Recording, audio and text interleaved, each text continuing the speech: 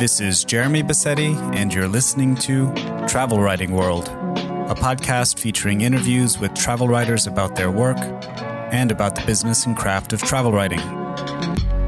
You can find the episode show notes, free travel writing resources, and much more at travelwritingworld.com.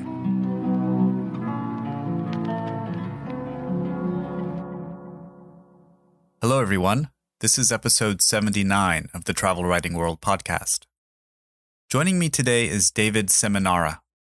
His newest book, Mad Travelers, tells the story of William Bakeland, an alleged con artist who offered to help extreme travelers reach some of the world's most remote frontiers. Now, this book is much more than an expose on William. It offers insight into wanderlust and asks why some of us are so compelled to travel. In this episode, we also talk about writing footsteps pieces and how David revised and self-published essays he previously wrote for other outlets as a way to breathe new life into older work. That's coming up in the interview.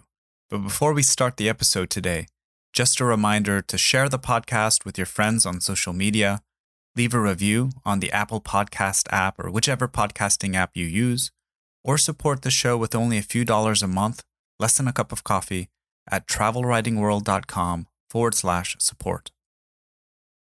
Lastly, to stay up to date with travel, nature, and place writing news, consider signing up for Genius Loci, my free monthly email roundup of news and links at jeremybassetti.com.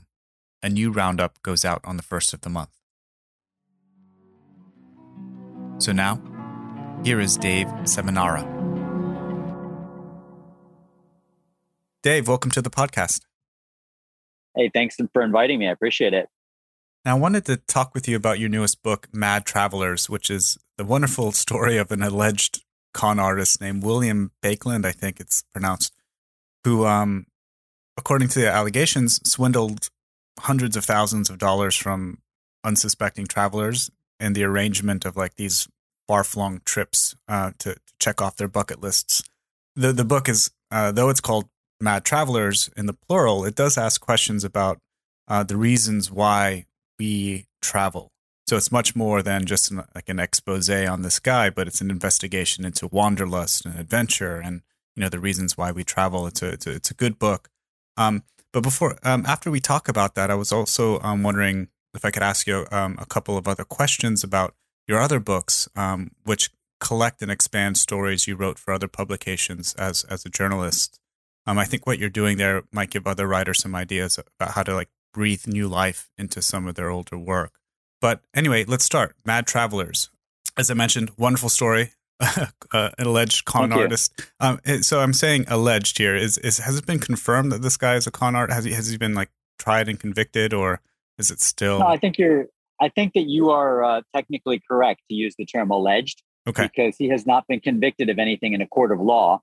However, I did obviously review a lot of documents and such from the different travelers who claim that he owes them hundreds of thousands of dollars. And there's some pretty compelling evidence that he owes a number of the world's most traveled people quite a large sum of money, though none of them have been able to or have had the time or patience to pursue him in the courts. Mm-hmm. Some have tried, but there are a couple of ongoing cases against him, but none have been adjudicated to date. So I think alleged is a good term. Okay, let's be cautious here. I don't want somebody to sue Travel Writing World.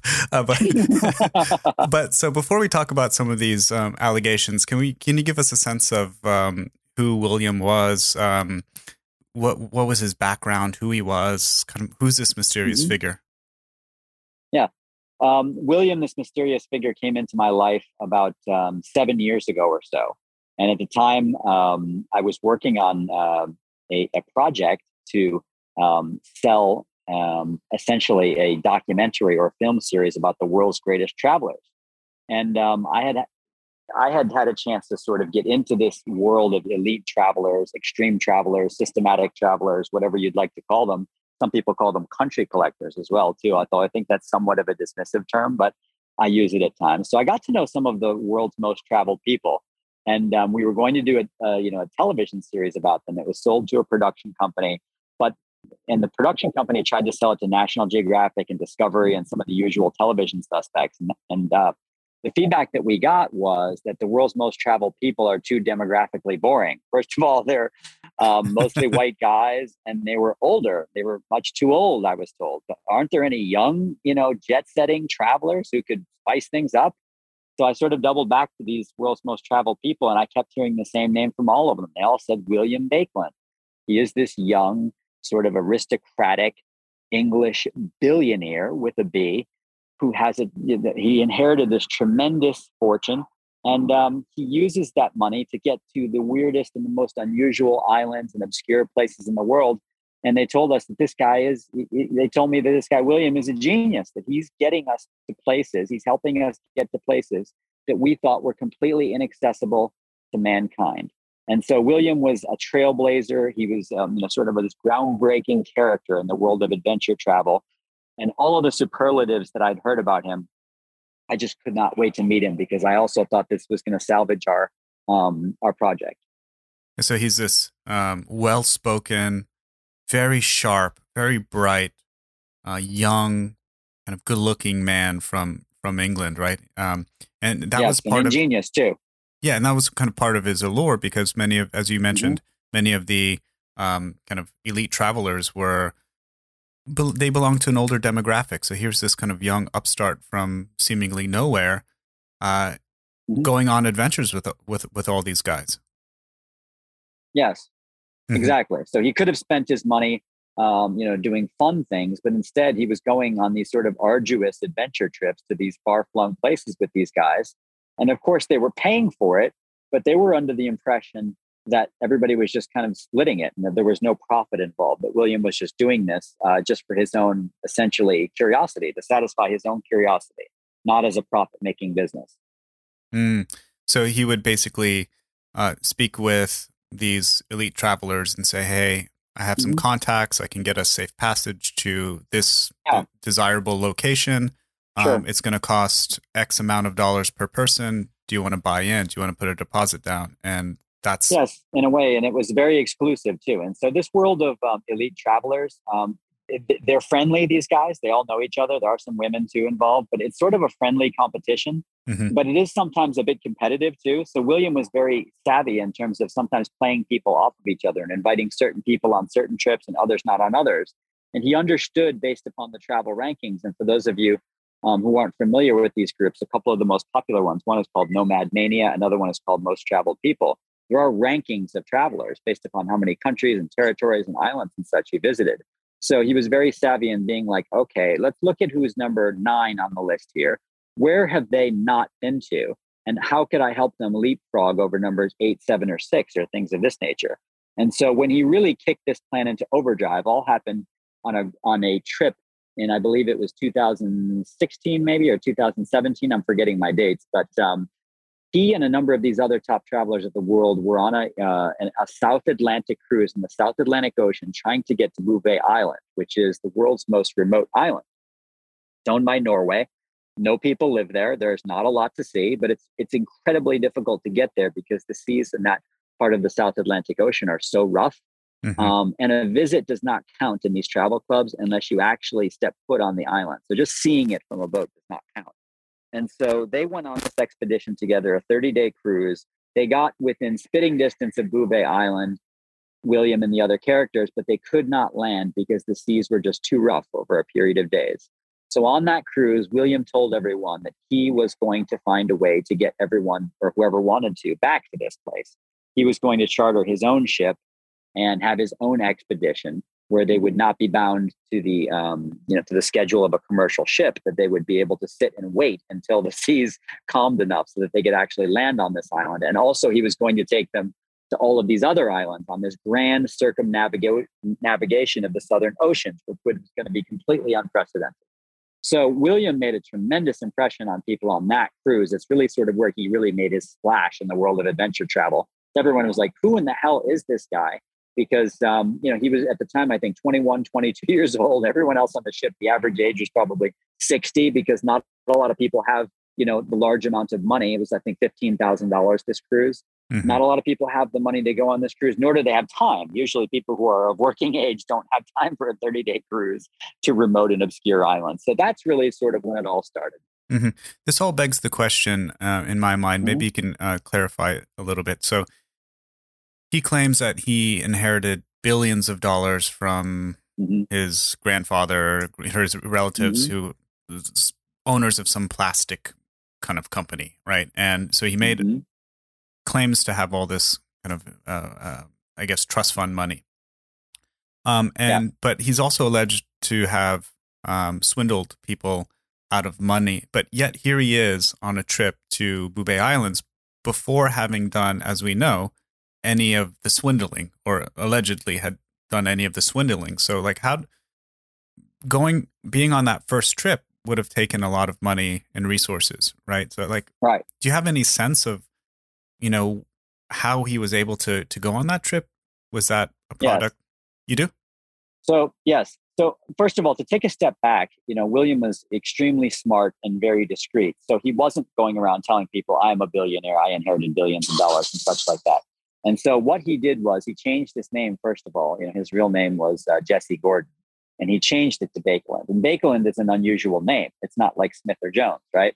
So Baekeland, the name comes from, or at least the most famous Baekeland, was Leo Baekeland, supposedly his great-grandfather, I believe it was. Leo Baekeland invented Bakelite, and he sort of was considered the father of the modern plastics industry. At one point, he was on Time Magazine's list of most 100 influential people of the 20th century, something like that, right?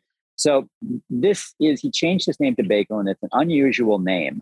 And basically word just traveled very quickly on this ship. Now I think that he gave the impression that he was this aristocratic billionaire, but he didn't actually have to go around telling people I am a billionaire. I believe what happened was one person sort of started spreading the gossip. And then people started Googling the Baekeland name, and they sort of put two and two together, and they added things up. Aha.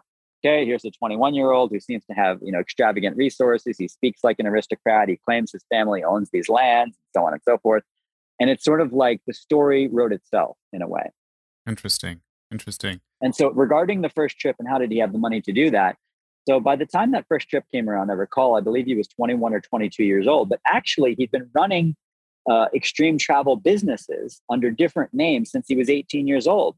So he had actually legitimately, by this point, made some profits organizing trips to very obscure places for a number of top travelers. And the interesting thing is that a number of people who were on that ship did not realize that he was the same person who had brokered previous obscure trips for them when he was only 18, 19 years old, operating using a different name and a different company name. Mm-hmm. So a number of people had booked trips with him when he was a teenager using a different name, and they'd never even met him, never even spoken to him. They literally just wired money to this company. He arranged the trips and they went on them, and they were legitimate trips. So I think that the money, spent on this Bubé Island cruise, the $15K or whatever it was he spent, was sort of like an investment. He knew that, the world's top travelers were all going to be on this thing, dozens of them. Mm-hmm. And he'd have 30 days with them at sea. And this is not like a Carnival cruise where there's, a lot of entertainment and stuff like that and lots of different ports to go on. So they had a tremendous amount of time at sea to really get to know each other. So it was an investment.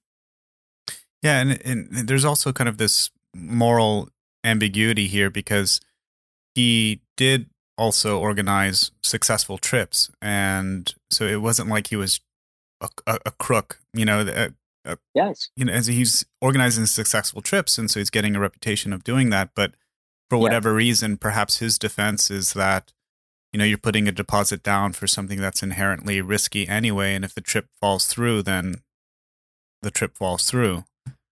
Right. That is sort of his defense. And also you're correct in saying that he organized a number of successful trips. And as I wrote in the book, he achieved sort of legend or rock star status in the extreme travel community because he was getting people to places that they thought were impossible to get to before. Like just a very brief example, he found a way to get people to a place called Marion Island, which is an island that's 5 or 6 days by sea south of South Africa. Almost no one had been there before other than members of the South African Navy. And so he found out that the South African Navy was going to be going there to service some like weather equipment that they had on the island, and finagled the way to get a number of travelers on this boat with them. I mean, who could ever even think of things like this? Really, a lot of the stuff he did was completely ingenious. So he did, execute a lot of really successful ships. And not only that, he was so knowledgeable about the world for a young man. This was the thing that impressed a lot of people, his knowledge of geography and the world. Now, these are guys who are not easy to impress because they've been everywhere. So you could tell them the name of some obscure island in the South Pacific, and not only had they heard of it, but they've been there, right? So if you're going to, he was not, some ordinary, con man off of the street who, if he wasn't doing, these travel trips, would have been selling, fake Rolexes on Canal Street in New York. He had these were passions that he had. So even if, a lot of the stuff about his backstory was untrue, the thing that was really true, and I just explore this more in the book, was his passion for travel. And so I think that all of this started from William's perspective based upon his own wanderlust. And that's sort of why I chose this as the central story of my book, because the book started out just as a book about wanderlust and me wanting to understand my own wanderlust. And then the tale of William unfolded over a period of years, I realized that it was really the ultimate tale of wanderlust. Not only William's wanderlust, but also the wanderlust of these extreme travelers who trusted him against their better judgment, that they wanted to get to these crazy places so badly that they were wiring someone they barely knew, or in some cases did not know at all, tens or sometimes maybe even $100,000. Right. And so I wanted to ask you about the psychology of, as you said, country collecting, which is a pejorative term, or elite travelers, or kind of the psychology of wanderlust and the passion for travelers, and especially in the context of your book, because your book, it tells this narrative, this story of William and, the people who allege he took money from. But in between those narratives, you have kind of diversions or discussions on wanderlust and, the need to get away. So I was wondering if you could talk to us a little bit about this, I guess, the psychology of wanderlust. Mm-hmm. Yeah. So, I mean, this whole book project started 7 or 8 years ago when National Geographic wrote a cover story about the so-called nomadic gene. And I read that, and immediately I wanted to know, okay, do I have this gene or not? Because I've thought before we always wonder about why are some people content to stay home while other people really need to travel. And I always sometimes give this example that I have 5 brothers.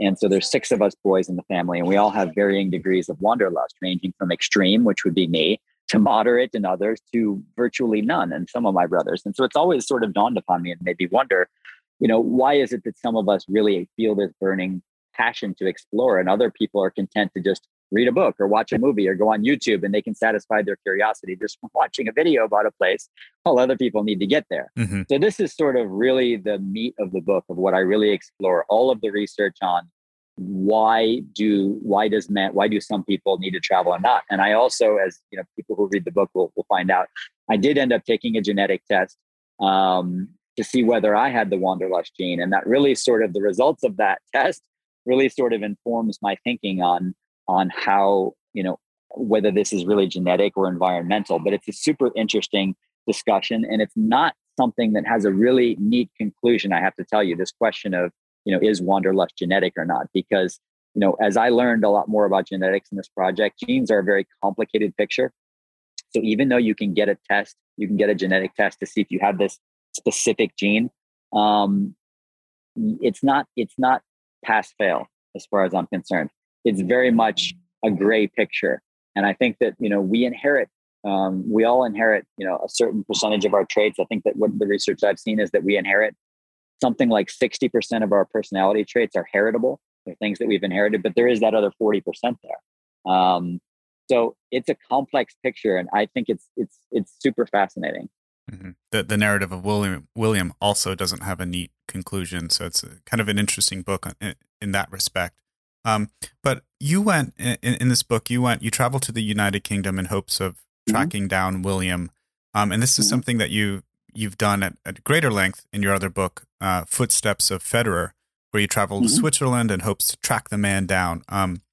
But you've also written other footstep stories on stars like Kurt Cobain and Pablo Escobar and Justin Bieber, to name a few. Yep. But what do you find so fascinating about writing footsteps pieces? Yeah. So, I mean, I just actually wrote one too. I just put out a revised and updated edition of my travel collection about my stories from around North and South America, which is called Breakfast with Polygamists: Dispatches from the Margins of the Americas. I just wrote a footstep story about Charles Darwin. So this past summer, for example, we were in the Galapagos, and I didn't have an intention to set out and write a footsteps of Charles Darwin's story. But this is one of the great things that I love about travel is the ability to stumble across or find out about people that you didn't know much about before. Of course, people who are famous, but you don't really feel compelled to really learn about that person's life until you travel to the destination and become more curious. So when you go to the Galapagos, of course, everybody's heard of Charles Darwin. They know about the theory of evolution, but the man had such an incredibly interesting life. And when you go there and you walk in that person's footsteps, then suddenly you become much more interested in finding out many more details about it. And I think that by traveling in someone's footsteps, you can so much better understand that person. And especially, for example, like you mentioned, Kurt Cobain. I think especially for an East Coast person like myself, not East Coast, but I grew up in the Great Lakes region. I grew up in Buffalo. And what do I know about, Washington State? Really not very much before I traveled out there. And especially, when we think about Washington State as sort of people, if you don't grow up in the Pacific Northwest, you think of Seattle, you think of Portland, you think of the coastal places. And so I didn't know anything about Kurt Cobain and really the part of Washington State that he grew up in until I really traveled there and really understood that, wow, this is not Seattle. This is nothing at all like Seattle. These are areas where, people derisively, refer to themselves as like, Pacific Northwest rednecks. These are poor places. These are places with surprisingly, a lot of crime and such. I mean, I had no idea. I mean, Kurt Cobain grew up in a neighborhood that's derisively nicknamed Felony Flats. I did a ride around with the mayor of the town, the mayor of Aberdeen, Washington. And we passed through the neighborhood and he said, this neighborhood is called Felony Flats and so on and so forth. And I said, oh, is it called that because there used to be a lot of criminals living in this neighborhood? And he looked at me and he gave me like a look like, are you nuts? And he said, used to be a lot of criminals living in this neighborhood. He said, there still are a lot of criminals living in this neighborhood. I said, wow. And this is the mayor of the city who is speaking like that. So I thought, wow. And then to see how many different residences Kurt lived in, for example. I mean, the kid was being passed around from one house and one neighbor and one schoolmate's father and daughter to the next. I mean, there must have been 15 different houses. So just like the hunt or the quest to find all of the different houses that Kurt lived at over his life, that right there told a story, that he had no stability. And so all of that really informed and gave me a better appreciation for the man's music. That's just one example. But, as you pointed out, I've written a lot of different footstep stories, and I always come away with a deeper, maybe appreciation is the wrong word for that, because as you mentioned, I did do one about Pablo Escobar, and I'm not going to claim that I thought Pablo Escobar was a wonderful person after I took his tour, but I certainly did have a better understanding of who he was and why some of his legacy was, controversial, but why he still has some fans and supporters in Colombia as well too. So yeah, I'm sort of addicted to footsteps trips, and even if no one would publish them or I wouldn't have an opportunity to write about them, I would still take them. Yeah, they offer a window or a reference point, so to speak, for travels and wanderings. But I'm glad that you brought up Breakfast with Polygamists, and you have this one is subtitled Dispatches from the Margins of the Americas, and you have another book, and the title is blanking on me, but that subtitle is. Go ahead. It also involves breakfast. Both of my first two books involve breakfast, which is my favorite meal of the day. The first book is called Bed, Breakfast, and Drunken Threats. Okay. Dispatches from the Margins of Europe. So the first book is a story about collections from peculiar places in all around Europe, peculiar corners of Europe. And the second book is a collection of stories from unusual places in the Americas. Mm-hmm. And I'm also glad that you mentioned the Darwin, the fact that you've been updating and writing or including the Darwin piece in the new edition of this book. Because what you're doing here I find interesting, and let me know if I'm characterizing this correctly, but these are essays, largely essays that you wrote for other publications in the past, and that you've edited them and you've updated them, you've beefed them up, so to speak, and then you've kind of like repackaged them yourself, and you now sell them basically online on Amazon. You can find it everywhere. Is that a fair assessment? It's mostly fair, except that the books I would say are about 2/3 previously published in some form, and about 1/3 or a quarter previously unpublished. Like, so for example, the new story about Charles, following in the footsteps of Charles Darwin, that is previously unpublished. And the reason for some of those is because of the length of stories, and you know how short people's attention spans are. Now that is an 11,000 word story, and I didn't even really almost try finding someone to publish that, because in these days there aren't a lot of publications around that want to publish 10, 12,000 word stories, but they're great for a book. Right. But what interests me about this is, I mean, you put these together well before the pandemic. But during the pandemic, I was thinking about how this might be a good way for travel journalists, travel writers to collect some of their writing in one place and kind of breathe new life into, and perhaps generate income from some of the older work. And I was thinking about this before as kind of perhaps a interesting possibility. And then here you've been doing this very thing. So what is your process like? Pulling together these essays? Do you have kind of a theme in mind? I know it's like dispatches from the margins of X, and that's kind of a broad topic. But do you try to collate older essays and new essays into like a broader theme, or how does that process work for you? Yeah. And so a couple of things. For starters, just, for any other writers who are considering this kind of thing, for me, it was not a money-making scheme, and I have not made, a tremendous amount of money off of it. But what I do is I price these books, at least the Kindle edition of them, at 99 cents, because what I want to do is to discover new audiences who I hope will see that book. Oh, 99 cents. Let's try that. And then like it. And then, hopefully purchase some of my other books and be interested in sort of following my work. So it's definitely not a money-making scheme for me. It's just a way to sort of gain sort of greater visibility. And as you say, breathe new life into older works. So for starters, in terms of like the way that I approached all of this there's a lot of, stories of the stories that were previously published. Many of them, I always, felt bad about how much stuff was left on the cutting floor. You're always under these word count constraints. The Kurt Cobain story is a great example of that. That was published in the New York Times travel section, I don't know, maybe 7, 8, 9 years ago. And I think I might have gotten 2,200 words out of them, or 2,300 words, which is a pretty good sized piece. But still, I had so much great stuff that I couldn't include in that. And so I wanted to go back and like, okay, here's the really juicy bits that unfortunately were left out. And sometimes it's because of space, but other times it's controversial stuff that an editor wants out because it's too controversial. They might get sued or whatever. Like, so for example, in the Kurt Cobain piece that's in my Breakfast with Polygamists, I'll just tell you. So for example, I tracked down one of Kurt's uncles who lives in a trailer park, outside of Aberdeen, and has no money, and told me so much about the family. And he is sort of believes a lot of different conspiracy theories that Kurt was didn't commit suicide, but Kurt was actually murdered, and that Courtney Love was the person who paid for it, who paid for the hit. And so I thought, wow, this is kind of a crazy out there theory, but this is literally the uncle of Kurt Cobain who's throwing it out there. So if anyone's going to get sued for it, I guess it would be him, right? So little juicy things like that, which they thought, oh, we better not put that in. But is it interesting for the reader? You better believe it is. Stuff like that is in there. So, so that's, part of the books is that. But then the other part are the unpublished stories, which either they weren't published because either the story was too long or because it wasn't commercial enough or whatever. So there's, as I said, maybe a quarter to a third of these books are stories that were never published anywhere before and that hadn't found homes. And a lot of them, I think, are the stories, interestingly, that have gotten the best feedback about it. And I'll give just one example of that from the Breakfast with Polygamists book. I lived in Bend, Oregon for almost 6 years.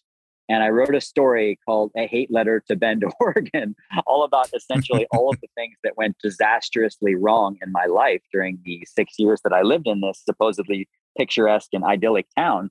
And that is by far That is one of the stories that I have received more feedback about than any other story that I've written, I think, in my life. And yet no one, I pitched that story to I don't know how many different publications, and they all said, thanks, but no thanks. But clearly, it was such a deeply personal story. It really resonated with a lot of people, and a lot of people thought it was also really even pretty hilarious, even though I described a lot of series of catastrophic health failures and other things that went wrong for me when I lived there. So I like that about this format, is that you can put things in there that readers will like, but for whatever reason didn't make it into print.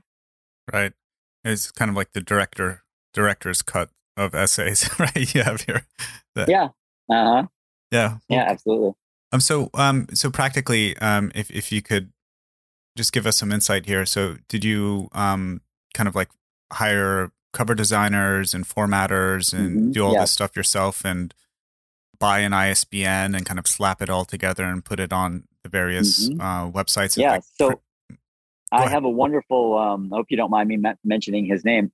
Chad Lowe is the person that I've used to design my covers. And, he's very reasonable and he's a wonderful person. I just stumbled across him, but now I absolutely swear by him. So if there's any writers out there who are looking for a cover illustrator who's affordable and excellent, contact me and I'll give you Chad's contact information. But yes, so I started with Chad from the very first book and I've stuck with him. And in fact, what I did even for the 2 published books that I have, not the books that are not self-published, that were published by Post Hill Press and distributed by Simon & Schuster, even for those, believe it or not. So when I was at the point of trying to find a publisher for those 2 books, what I did was I packaged them up as self-published books on Amazon. Here's another tip for writers. I mean, it worked for me at least. And rather than just sending out, manuscripts or sending out proposals, what I did was I actually went onto the Amazon KDP platform. Probably shouldn't admit this. I don't know whether you're supposed to do this or not, but I actually had books printed up, because you don't have to actually self-publish books there. You can go in, you can put your manuscript out there, and then you can order, you can order proof copies of it for like $3-4 each.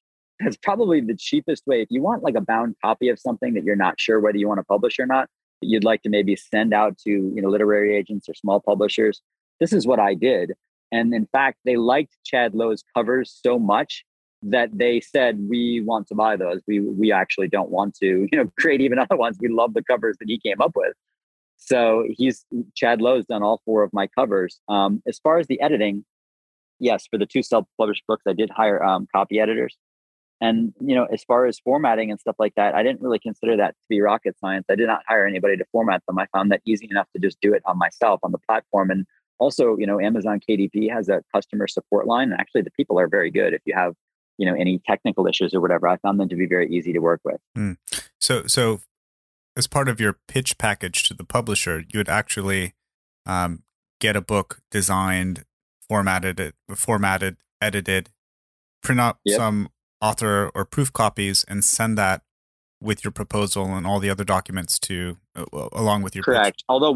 Although with those 2 books, I did not actually pay for someone to edit them. I just edited those 2 myself. Okay. Because I wasn't planning on having those be self-published. So I figured, if they like the book, they're going to get an editor. So I didn't bother hiring a copy editor for those 2, but I did for the 2 self-published. Oh gosh, that's interesting. Yeah, that's what I did. Yeah, that sounds like a good idea. Interesting approach for sure. We're butting up at the end of our time, and I just wanted to close here with a final question. And I wanted to ask you if you could recommend any travel books or any kind of books that inform you and your work. Well, first of all, my favorite travel writer is Paul Theroux, and I think for those of us in the genre, that name isn't going to be unfamiliar to anybody really. Right. But I love almost every book that he's written, and I find that even revisiting those books is helpful to me, even as a writer, looking at books many years again later. Like, for example, like The Kingdom by the Sea, I think I first read when I was in college, which was in the 90s. And last year I read that book again, and I think I appreciate it even more. So, I mean, I would, for aspiring writers, especially young writers, I would study his work very closely. I think there's so many travel writers that I like, but another one who I think is somewhat underrated, he isn't writing travel books anymore, but Jeffrey Taylor, who writes a lot for The Atlantic and who's based in Russia. I really love his books too, because he's a really good writer, and he's also sort of a brave person who took some very bold and crazy trips. Like, he wrote one book called Facing the Congo, I believe is the title of it, where he, went down the Congo River in a pirogue boat. And I think with him, what really is impressive to me is that, have a lot of people there are some people who are like crazy, great, amazing adventure travelers, and they're very brave, or they're reckless or foolhardy or whatever, but they're not very good writers. I've read a lot of books like that too, where I like the book, but it's not because of the quality of the writing. It's just because the person took such an interesting and daring trip. And then you have other people who are amazing writers, but they're really not very good travelers, or they go to boring places. Jeffrey, in his books, and I think he wrote about 4 of them, as I recall. There's one great book about Russia, one great book about the Congo, one great one about Morocco, and I think maybe one other one. They're all really good books. So I recommend his work highly as well. Yeah, he had, I think, a Burma book. And Burma? Yeah, I think he has one on Burma and one on, the Kasbah book, about Morocco. But good. Definitely, I'll check some of those. I haven't read all of his work, but I'll check some of those out. And look, Dave, thank you so much for your time, and thanks for coming on the podcast. Thank you very much.